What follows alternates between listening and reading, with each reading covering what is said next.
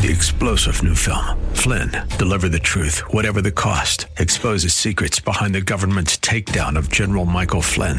Flynn knew what the intel world had been up to. He ordered the first audit of the use of contractors. This set off alarm bells. He told the truth. He was the most dangerous person for Donald Trump to hire. They had to get rid of Flynn. Flynn, Deliver the Truth, Whatever the Cost. Available now. Watch it today. Go to salemnow.com. salemnow.com.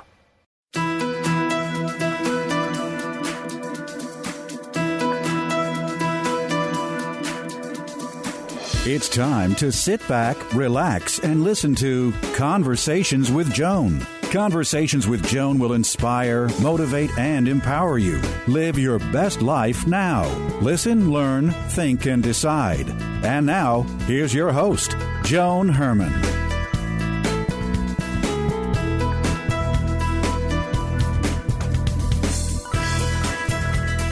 Welcome to Conversations with Joan.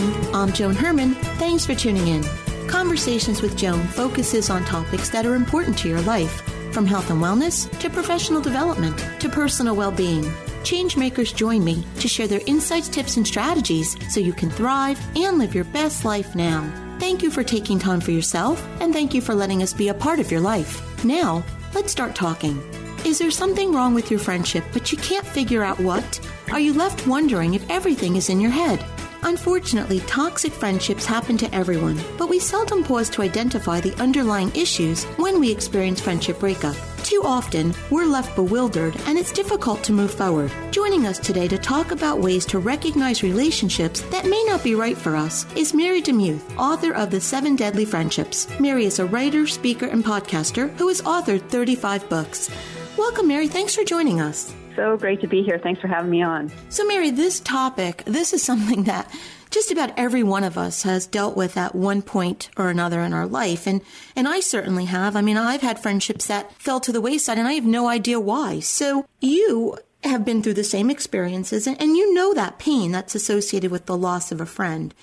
How have you personally been able to move past these relationships in order to trust and love someone again?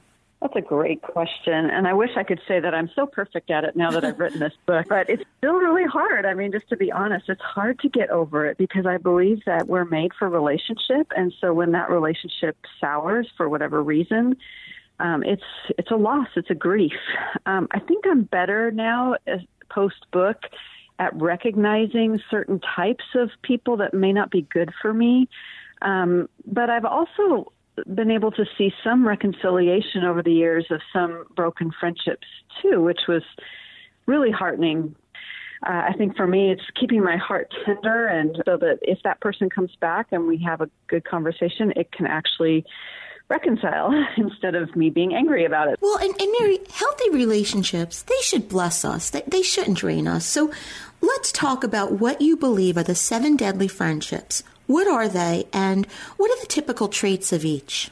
So I based these on the 7 deadly sins that we find in Proverbs 6, and I realized that those sins were relational in nature and connected to a trait. So the 7 deadly friendships based on that are narcissist Nolan, so someone who is self-absorbed to a very large extent. Unreliable Uma, that's a fair weather friend. Predator Paige, she's probably the most deadliest of the friends because she preys upon you. Conman Connor is someone who sees a relationship only in terms of money signs. So this is maybe the person who friends you on Facebook after years of never seeing them and wanting you to buy essential oils or something of that sort. Tempter Trevor is someone who causes you to violate your conscience. Faker Fiona is someone you don't really know. You think you do, but she morphs into whatever situation she's in, so you're never quite sure who she is. And then Dramatic Drake, and that's just our dramatic friend who thrives on drama and seems to have to create drama in order to be happy. So, Mary, what did you discover about these friendships when you wrote about them? Well, I discovered that, first of all, that I'd had all 7, so that was kind of a bummer to find out. And that there's a variance of degree of how you deal with these people. I would not say that, oh, well, I have an irregular friend, so I need to break up with them. That's definitely not the heart of the book. In fact, every chapter we ask the question, hey, am I one of these people? Do I have some of these character traits? So it's not just looking at, oh, look at all these evil people outside of my door and I'm the perfect one. It's that we all can have these. And so I've learned in the aftermath that sometimes it means we just have to have some honest conversations about things, misunderstandings, and sometimes it means we have to set up some boundaries, say, hey, I can't stay in this relationship because of this, and that's okay. And I think that's a really important lesson because, we like to blame everything on other people. I mean, it's so easy for us to say, this relationship broke up because of you, Mary, and I had nothing to do with it. So I think self-reflection is really important to have this information and to see whether or not we see ourselves in any of these characteristics. Because, you have to be a good friend to have a good friend. Exactly. And I think as I finished up the book and as I've been listening to people's stories and the aftermath of all of it, I'm learning that make choices every day to be the kind of friend we want to have. As the words were leaving my lips when I said you have to be a good friend to have a good friend, yes, that's truthful. But there are situations where you are a really good friend and you've done everything that you could possibly do, and still the friendship fails. So what did you learn about those situations? Well, I'm one of those hanger-oner friends. Me too. I will stay with you till death. And so it's been hard. Usually it's someone else breaking up with me because I'm going to cling forever to that relationship. So what I've learned is that sometimes there are seasons of friendship, and I have become a lot more peaceful when I finally realized that there may be this friend in your life for 4 years, and it was a great friendship during that duration, but it just isn't serving its purpose anymore, and you both faded away, or maybe you moved away, or they moved away, or they went to different churches, or whatever reason it might be. You might be in a different life stage. Maybe they're sick, or maybe you're sick, or there's all sorts of reasons. But to hold that lightly and just say, it doesn't mean that it has to be so terribly awful. It can just simply be a friendship of attrition where it just kind of fades away, and you have to make your peace with it.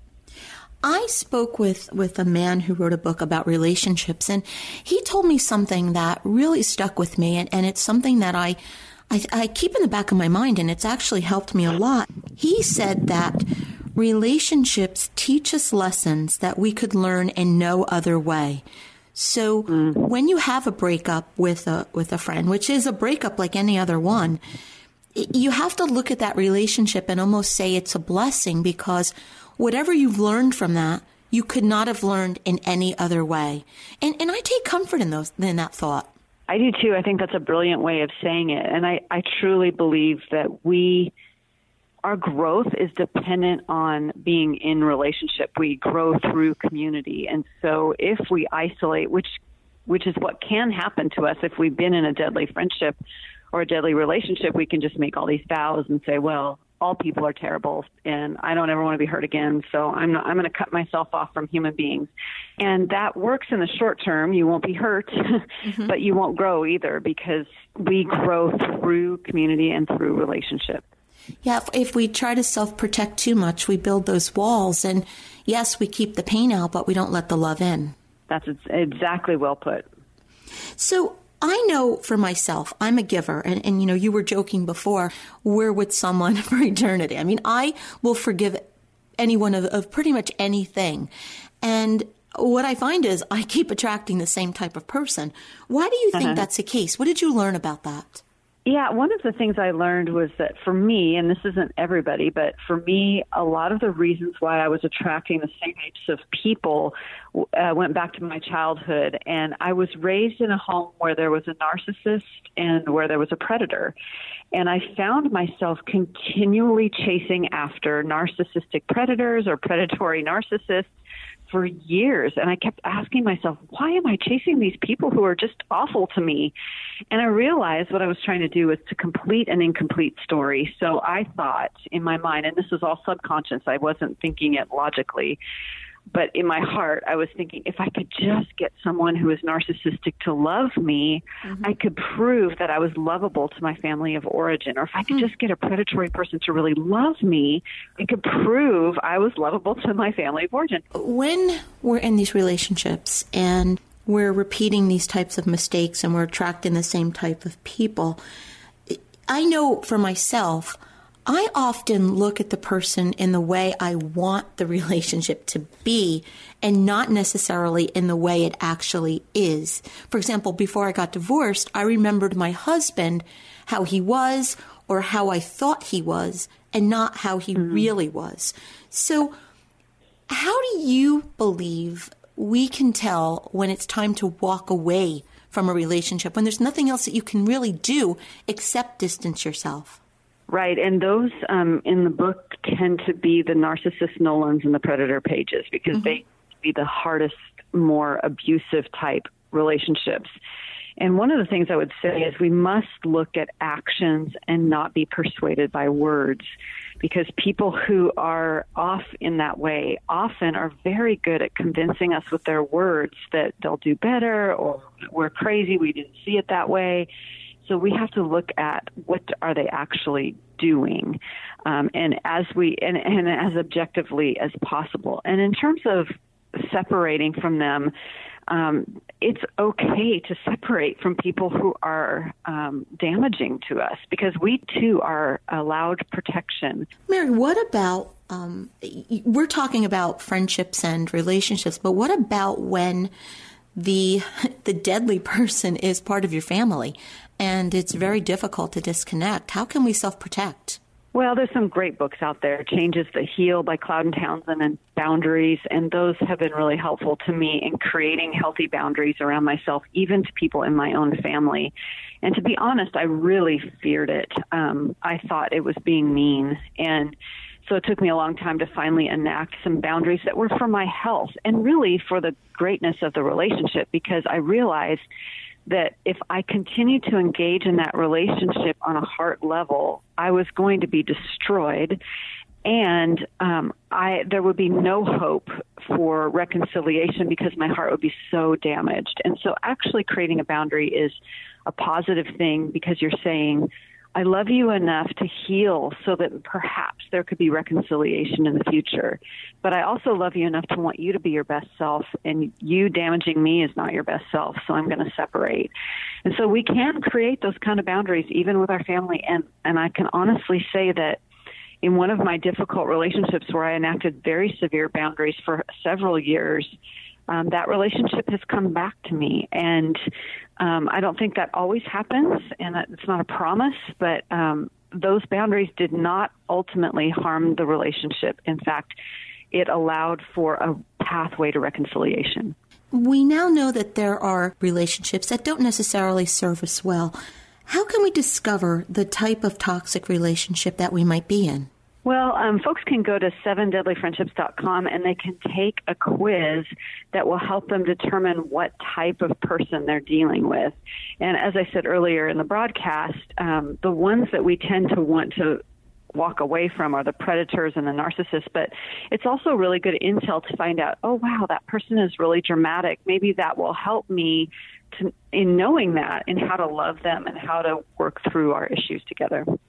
So is there anything else that we can do with this knowledge outside of just saying maybe, I can learn to work better with this person? Is there something else that it can help us with? I think it just helps us in life to have more discernment. I think a lot of people, when they, talk about how they'd like to be better or they'd like to have better skills in something, discernment comes up really high because we would love to be able to prevent further pain in our lives and to have that ability to say, oh, that's what that is, and to take cautionary measures when we encounter someone who's irregular or toxic. One of the things that I've noticed with certain friendships that have fallen to the side is that people would rather walk away from a relationship and throw years into the garbage than say they're sorry. And I never understood that. I would say I'm sorry if I ever did something that I believed hurt somebody. Why do you think that those two words are so difficult for people to speak? Well, I think it goes back to the age-old sin of pride that is kind of the linchpin sin of all sins. I don't want to admit that I did something wrong. And really, that's a spiritual issue. And so if you find yourself, I can't make somebody say they're sorry to me. And if I made them, then it really wouldn't be an apology. But I can look at myself, and if I'm in that space of not wanting to apologize and I know I've done something wrong, then something's wrong with my heart. That's a prideful way to live, to never apologize. And I think the important thing there to remember is that in this case, it's about the other person. It's not about you. It doesn't mean you're not lovable. It doesn't mean there's something wrong with you. If the other person can't say that he or she is sorry, then that's really about them. It is. And I think, we've all probably been in those places where we've done all sorts of gymnastics, jumping up and down, and even admitting things we didn't do wrong to try to appease a bully-like person who will not apologize. And that is no foundation for a relationship. You sound a bit like me. I'm an over-apologizer. If someone looks at me wrong, I'll apologize for being in the room or something. And so it's hard for people like us, not that we're perfect or anything, but it's hard for us to understand people that won't admit it. And I think that's a difficult thing to understand. And we cannot change that other person, but we can always ask the question, okay, what can I learn in this, and what are you having me to do in this situation? The book is The 7 Deadly Friendships by Mary DeMuth. If you'd like to get more information, you can visit the website 7deadlyfriendships.com. That's the number 7, 7deadlyfriendships.com.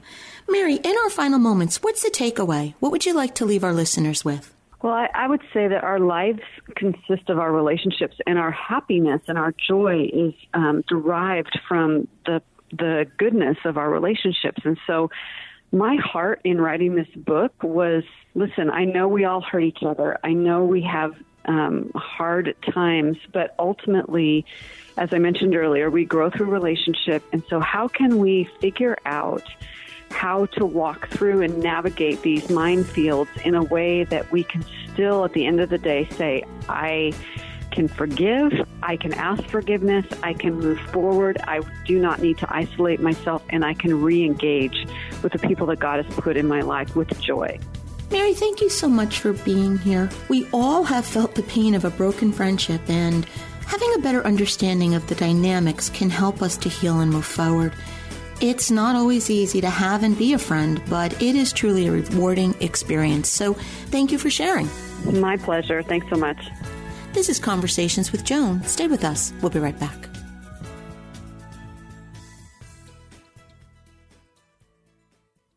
How much can the right foods do for you? A lot more than weight control. The right foods can increase your energy, improve your outlook, and strengthen your body's natural defenses. What foods can do all that? Primo Health Solutions will show you using metabolic typing. This remarkable program lets your body tell you what it needs to work best. Call them today at 347-903-7030. That's 347-903-7030. Or go to PrimoHealthSolutions.com. Using metabolic typing, Primo Health Solutions will let your body work best.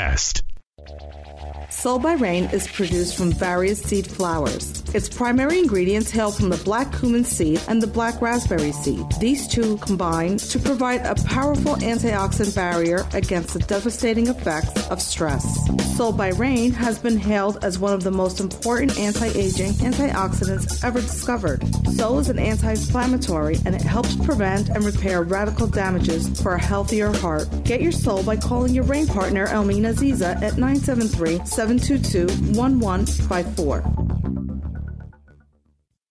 Calm, vitality, mindfulness.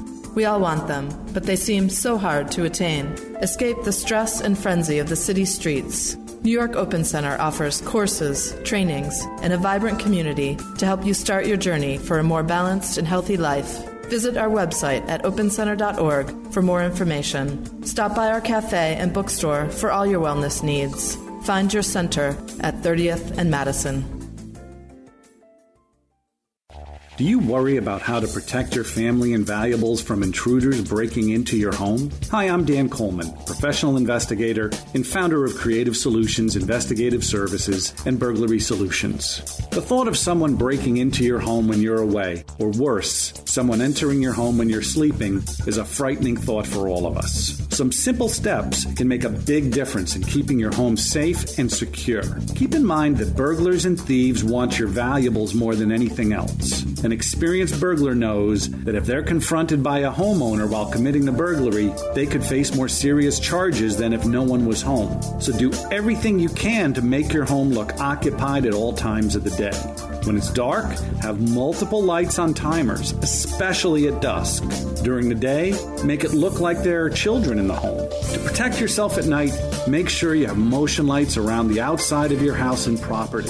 Did you know that most burglars are inside a home for less than 3 minutes? That's enough time to go to the master bedroom, steal jewelry or other valuables, and escape before the police arrive. So never store valuable or sentimental jewelry in a jewelry box inside your bedroom. Don't put off thinking about how to protect your home and family from a burglar until it's too late. If you need more information or assistance, you can contact me, Dan Coleman, through my website, csinvestigations.info or burglarysolutionsllc.com.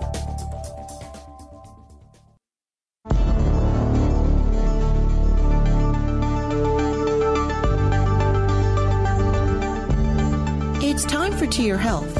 Joining me today is Dr. Myra Wick, medical editor at the Mayo Clinic Medical, as well as a specialist in the Department of Obstetrics and Gynecology at Mayo Clinic. She's here today to provide strategies for a healthy pregnancy. Welcome, Dr. Wick. Thanks for joining us. Thank you for having me today. So, Doctor, having a baby is a miraculous and frightening experience. You're here today to discuss healthy habits and recent trends and technologies in prenatal care and childbirth. What are the usual tests that parents can expect during a routine pregnancy? So at the initial appointment, we'll have some routine blood work looking at a woman's hemoglobin level, looking for vaccination status, looking for certain infections like HIV and hepatitis. Optional testing that's done a little bit later in pregnancy, typically anytime between about 10 and 20 weeks, is screening for genetic disorders. And we do have some new technologies or newer technologies available for that screening process. One of the newer tests is called cell-free fetal DNA or non-invasive prenatal screening, which is a newer tool that allows us to screen for common chromosome conditions during pregnancy, and that includes trisomy 21 or Down syndrome, as well as trisomies 13 and 18, which are extra copies of chromosomes 13 and 18. That test also allows us to determine the fetal gender as early as 10 weeks gestation. So that's kind of one of our newer genetic tools that we have available. Later in pregnancy, somewhere usually between 24 and 28 weeks, we'll check for gestational diabetes using a test where usually a woman will intake some sugar and then we'll check her blood sugar levels an hour or so later. And then at about 36 to 37 weeks, we'll test for something called group beta strep, which is a bacteria that may be present in the rectovaginal area. Usually doesn't cause any problems for mother, but could cause a serious infection for baby if the baby were to contract that during labor. So those are kind of our standard tests, as well as the optional genetic screening that is available for parents. So, Doctor, working on the assumption that we're discussing a healthy routine pregnancy without any type of special requirements, what is a good eating plan that a mom-to-be should follow? I think a healthy, varied diet is probably putting a healthy diet in a nutshell, avoiding lots of highly processed foods, avoiding foods that don't give a lot of nutritional value, sugary foods, soda pop, those kinds of things. should be used minimally, or just a small amount. It can be hard during the holidays to limit sweets and those kinds of things. But okay to treat yourself once in a while, but to be aware of unhealthy food choices during pregnancy, and also advocating for an active pregnancy. So if somebody is accustomed to exercising, many times those same exercises can be continued or modified slightly during pregnancy.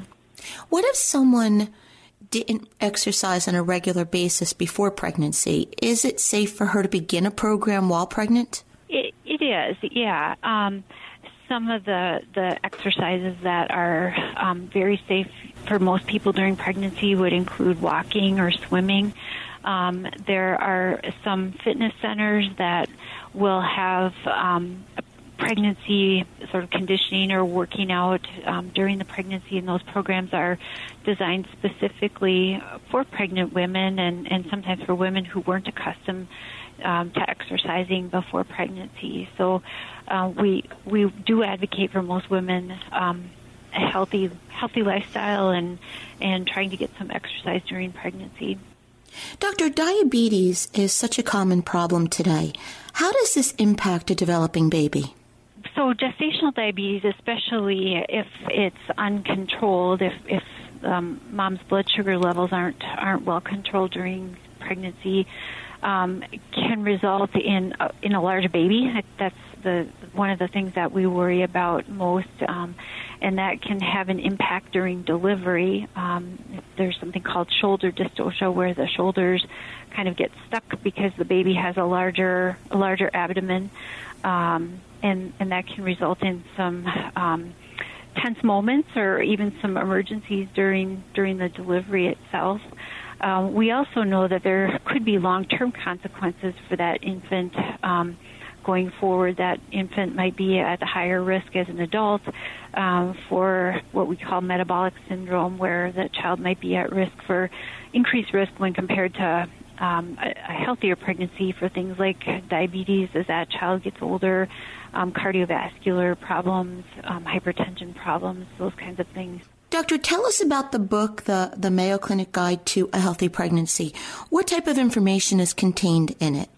So it's a comprehensive book that starts pre-pregnancy and gives couples tips for making healthy choices before they even become pregnant, as well as for considering different issues before becoming pregnant, such as financial status. Are they ready to have a baby? Thinking about child care. That can be something that couples have to start thinking about very early in pregnancy, arranging child care well before baby arrives. There are several chapters outlining month by month during pregnancy, which includes information about how the baby's growing, things that mom may be feeling or experiencing during each of those months, as well as some monthly exercises that are well illustrated and simple to do right in your own home with a minimal amount of equipment. So those are some of my favorite sections of the book. There are also there's a section on commonly asked questions, so that's a great reference for women who are experiencing things during pregnancy. Look that up as a source to see if that is normal, and things that they might do. For example, if they're having Braxton Hicks contractions, or they have questions about certain foods during pregnancy, those are all addressed in common questions section. Doctor, in our final moments, what are some new or growing trends that parents-to-be may want to know about? Well, I think some of the newer technologies and screening tests available for genetic screening. I think being active during pregnancy is something that we're really advocating, staying healthy and active. Some women are interested in pain management options other than medications during pregnancy, and we have a little bit of information on that as well. Doctor, thank you so much for joining us. As I said in the introduction, having a baby is a miracle, but it can be very scary. And education, having knowledge, that can take away some of the fear. So thank you for sharing with us and for telling us about your book. Thank you for having me today. This is Conversations with Joan. Stay with us. We'll be right back. Hi, this is Joan Herman. Did you know that Change Your Attitude, Change Your Life publishes a free monthly digital magazine that can be read online or emailed to your inbox? Every month, nationally recognized leaders in their field provide information to educate, inspire, and motivate you. We believe in a holistic approach to life, incorporating mind, body, and spirit. Check out a copy of 24/7 magazine. Visit CYACYL.com and be sure to tell your friends. In a moment, cancer changed our lives forever. At this moment, St. Jude Children's Research Hospital is saving lives with pioneering research and care. And will never have to pay St. Jude for anything, ever. At this moment, she wants to be in her own bed. I want to be back at school with my friends. I want to be outside playing. Please take a moment and visit stjude.org today. This is WNYM, Hackensack, New Jersey, New York City.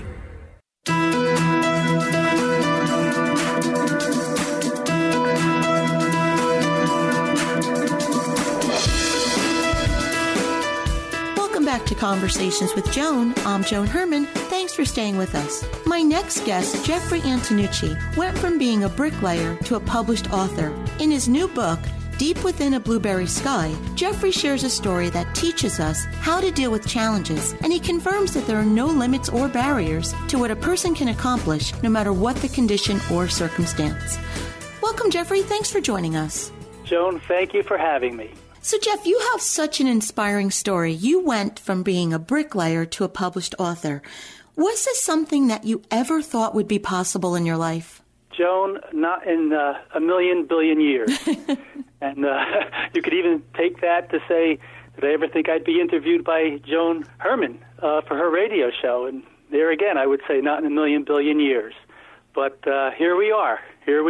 So it is a true testament to how we need to believe that there are truly no limits to what we can do.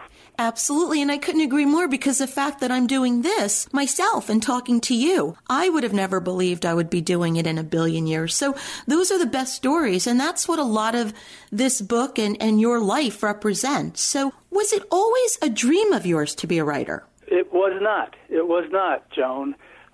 This idea came to me, and this is how I say it this way, and this is exactly how it occurred, like a slideshow before my eyes. Mm-hmm. Just like that. And when I saw this slideshow, I saw it and I thought, my goodness, that's a beautiful story, and I'm going to write it. But what I thought I was actually going to be writing was a small children's book, more along the lines of a picture book, because I had just seen images, I had just seen pictures. But when I started to write the story, the words kept coming, the ideas kept coming, and I ended up writing a manuscript that was over 100,000 words. I know a lot of people who want to write a book, and they're so caught up in, before they sit down, they're so caught up in needing to know exactly how the project will evolve and what the story will be about. But what you just described is a beautiful example of just allowing it to flow and allowing it to come through you, and it can take a wonderful turn and even surprise you. Without a doubt, that this is a perfect example of that, perfect testimony to that. I think when you ask, from bricklayer to published author, where I did not have, I didn't think, the capabilities of doing this, not one bit. And what happens is if you look at the big picture, it's like, okay, I'm here, and I'm going to climb that mountain, and that mountain is Mount Everest. Mm-hmm. You're going to be intimidated. You're going to think of all the things that are going to prevent you, that you don't have the capabilities of doing. See, all those things are going to come to mind. But this came little steps at a time, and a person has to believe, just like in this case for me, that what you need will come as you do it. Once you start, you take little steps at a time, and like a perfect example for me was when I needed an illustrator.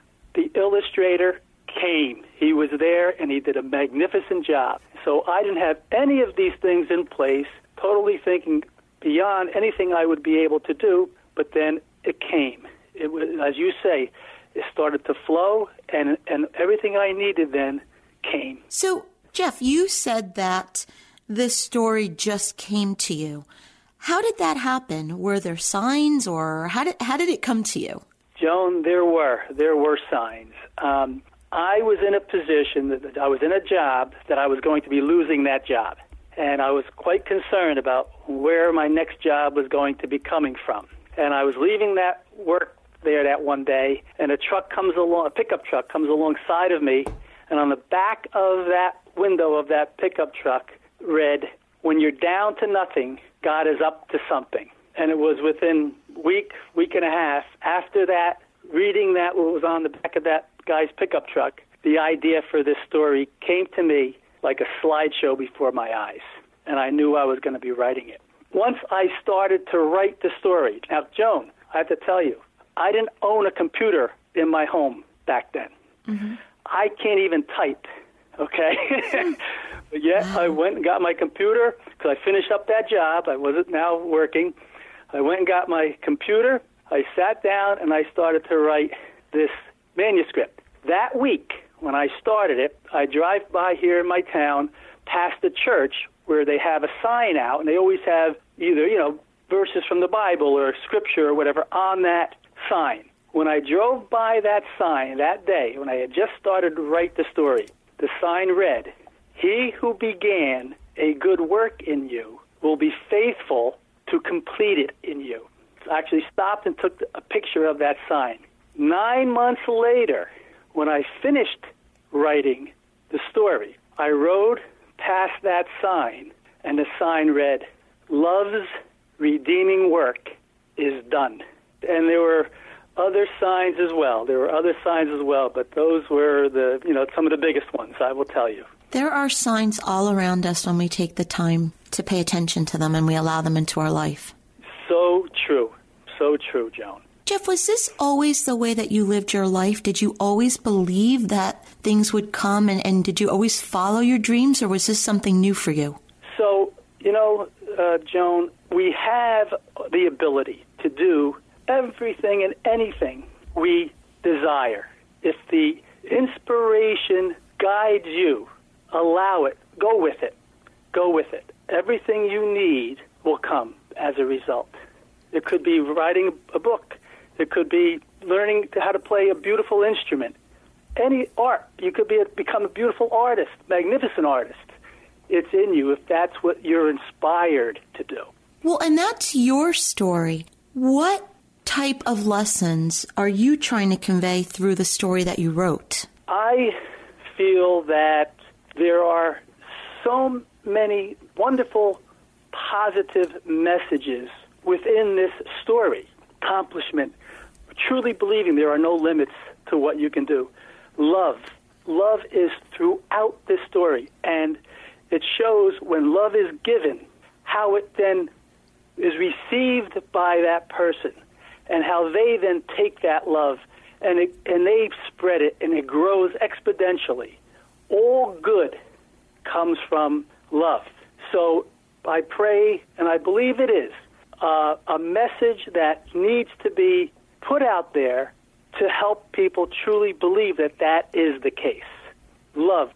My goodness, Joan, it's what our world needs more now of, right? Absolutely, absolutely. And it is the cure-all, I believe. I agree. And, Jeff, is this story based on anyone you know? Joan, there are characters in the story throughout that are named after, like my mother, the young girl in the story. Her name is Sarah. That's my mom's name. That's my mom's name. Oh, my goodness. Isn't that amazing? Wow. Two Italian moms named Sarah. There you go. Yes. So, a lot of the experience I had growing up in a beautiful, large Italian, we're all of Italian descent and things like that. But, love isn't just exclusive to Italians. It's throughout all cultures. And it's family. It's the love you feel within being with your family and knowing they love you and they're sharing their love with you, right? And so there are many experiences that, or I guess I could say things that occur in the book that I experienced myself. Jeffrey, you keep saying, and I couldn't agree more, that what the world needs more today of is love. So what is your hope for this book? I desire that this book, the story, the messages can go out there and do good. I believe that there are folks just, it could be under any circumstance, they feel that, again, they don't. There are limits to what they can do. This story will prove otherwise. The book is Deep Within a Blueberry Sky. Jeffrey, if our listeners would like to get more information about the book or you and your work, where can they go? They can go to my website, which is inspiredworks.net. Inspiredworks.net. Jeff, thank you so much for joining us. As you said, it's time for more positive messaging, and certainly what this world needs more of is love. So I can't think of a better message to share with our listeners. So thank you for joining us. Joan, thank you so very much. This is Conversations with Joan. Stay with us. We'll be right back.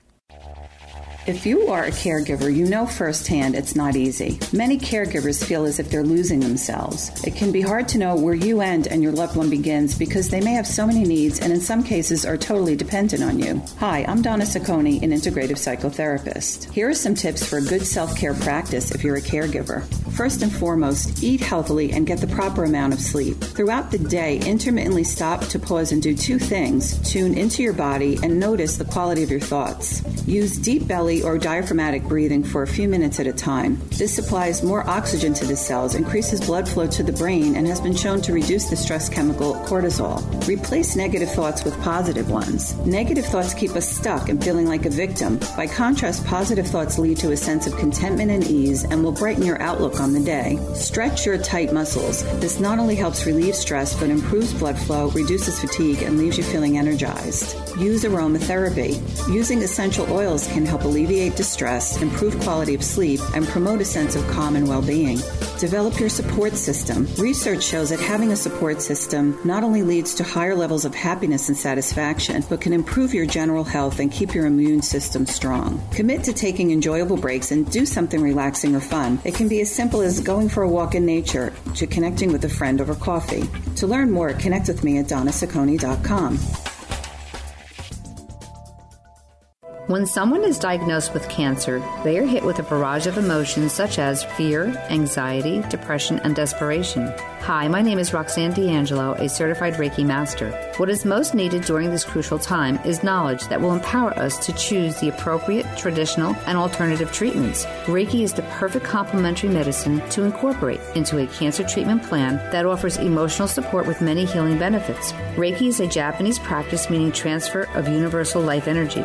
It's like having your internal healing switch turned on. According to the American Journal of Integrative Cancer Therapies, Reiki was considered helpful in improving well-being by 70%, relaxation by 88%, anxiety and worry 75%, pain relief 45%, improved mood 81%, and decreased fatigue. We have an energetic system called our chakras, which correspond to different parts of the body while governing functions of the organs and glands, as well as specific aspects of the mental, emotional, and spiritual dimensions. If any of these chakras are blocked, the energy cannot flow freely, resulting in dis-ease and dysfunction in that region. Reiki opens up these blockages, allowing energy to flow at a cellular level. Bottom line, Reiki is accepted and being used to help alleviate symptoms of cancer treatment and aid in quick recovery. If you would like more information, you can visit me on the web at crystalclearenergies.com or call 201-615-0960.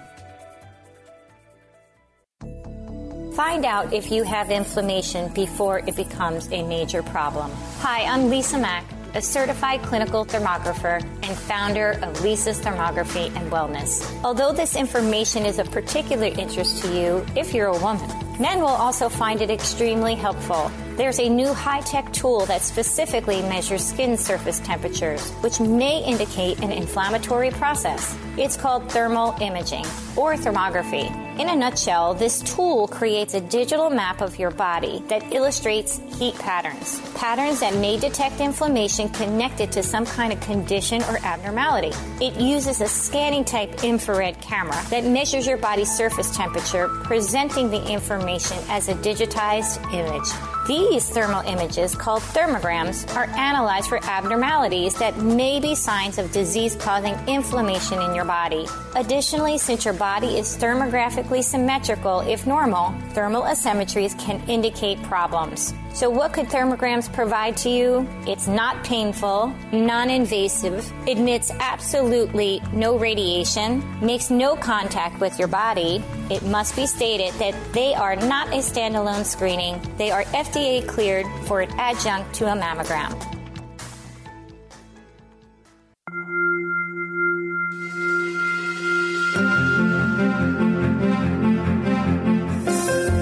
We all want to live a happy, productive life, but sometimes we just need a little help. Our Coach On Call experts provide strategies to help you live your best life now. Joining me today is Harriet Cabelli, a social worker and positive psychology coach who helps people grow through their challenges and rebuild their lives with renewed meaning and joy. Harriet is here today to discuss Japanese concepts that can enhance our lives. Welcome, Harriet. Thanks for joining us. Hi, Joan. It's great to be here. So, Harriet, Japanese people have been known for the longevity and healthy lifespan. There are some wonderful Japanese concepts and life philosophies that can improve our lives and that have made their way into our culture. Can you tell us about two of them? Yes, and it's very interesting because one of the hot spots in the world, known as the blue zones, where people live the longest and the healthiest, is in Okinawa in Japan. Mm-hmm. And out of their culture comes many, many amazing concepts that we've taken on into our lives to really enrich them. So two of them are, the first one I'm going to speak about for a minute is called Shinrin Yoku, which literally means, Shinrin means forest and Yoku means bath. So it means to forest bathe or to bathe in the forest. And it's become like a restorative or a rejuvenating therapy for people with illness, for people, well, for all of us nowadays going through tremendous anxiety and stress. It's a stress reducer. I mean, even if we just visualize the whole idea of being in nature, being amongst trees that are grounded, that are steady, that are strong with deep roots, and then there's this canopy of branches and leaves. I mean, even just thinking about it, not being there, it's very, very calming and soothing. And the Environmental Protection Agency has come out with a statistic that says 93% of Americans basically spend their time indoors. I mean, I guess we can believe that one with all the technology and screens.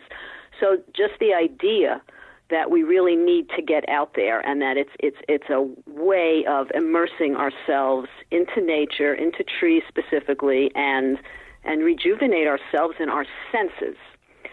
And that's one. And the other one I would like to give voice to is known as Kaizen, K-A-I-Z-E-N, Kaizen, which means continuous improvement, continuous and constant improvement. It was really developed as in a business model, as a business to help businesses and organizations grow. And it's come down, again, to our personal lives in terms of how we can take very small steps in our lives towards our goals and what we want to do to improve ourselves. So those are the two general concepts that I just want to mention that we really can incorporate. So, Harriet, how can we bring these concepts into our lives? Yeah, so specifically with the forest bathing, the Shinrin Yoku, that's just really a matter of prioritizing. That's getting out there, but it's prioritizing our time and saying what also matters is taking time off from what we're doing, a lot of technology, a lot of indoor stuff, and getting ourselves out there. And out there walking without the devices, without being hooked in, just getting out into nature, onto a trail, into a park, and walking amongst the trees, amongst nature. Again, being unplugged and being able to be open to receive the enrichment towards our senses, to see, to hear, to smell, to touch. I mean, we've all heard of the idea of hugging a tree. There's something to be said for that. Just embracing and enveloping ourselves in something that's bigger than us, that can really take us in under a bigger perspective, and that's called the natural world. So that would be how we could bring that into our lives. Really, we have to choose to say, I'm getting out there. I'm literally putting myself out into nature. And in terms of Kaizen, taking those small steps, I mean, think of anything. A lot of times, New Year's, we'll say, okay, I'm going to lose weight. I'm going to start eating healthy. But what does that mean? After a month, it's like we fell off the wagon because we don't even know what to do. What are those small, tiny, tiny baby steps, the smallest step that can move us toward our goal, that we could say we're 1% better? So, for instance, someone says, I want to eat healthier. Well, what does that mean? It would mean maybe what's one tiny step. Instead of putting, let's say, for example, instead of putting sugar into your oatmeal, maybe you want to put cinnamon instead, which is known to lower blood pressure. Maybe you want to put fruit in to sweeten it up. You want to drink more water. How are you going to do that? Well, we all walk around with water bottles, but maybe we have to have some way of putting on our phone or something that every half an hour it beeps and we drink more water. So really small steps that we could build on and say, oh, I did this today. That means I could do it again tomorrow. So that's Kaizen steps, or tiny steps towards reaching a goal. And success builds on success. So when we feel good about doing one baby step, we say, I could do this. And that builds for the next and the next and the next. Harriet, thank you so much for being here with us. If you would like to learn more about Harriet and her work, you can visit rebuildlifenow.com.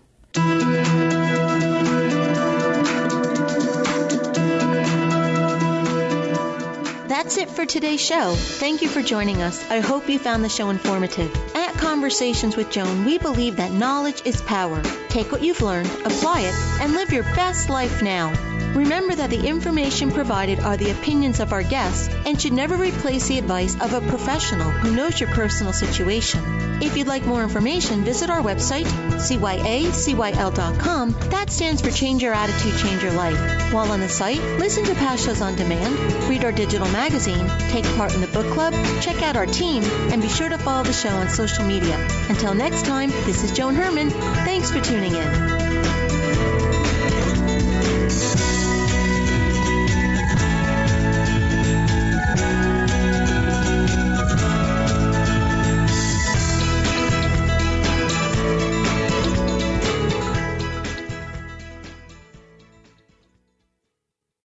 Three-star General Michael J. Flynn, head of the Pentagon Intelligence Agency, knew all the government's dirty secrets. He was one of the most respected generals in the military. Flynn knew what the intel world had been up to. He understood its funding. He ordered the first audit of the use of contractors. This set off alarm bells. The explosive new documentary, Flynn, Deliver the Truth, Whatever the Cost, uncovers the facts behind this scandal. Flynn told the truth. He was the most dangerous person for Donald Trump to hire. I find out the worst enemy that I'm going to face in my life is right here in America. They took my assessment and they wanted me to change it. And I was like, I'm not changing it. They had to get rid of Flynn.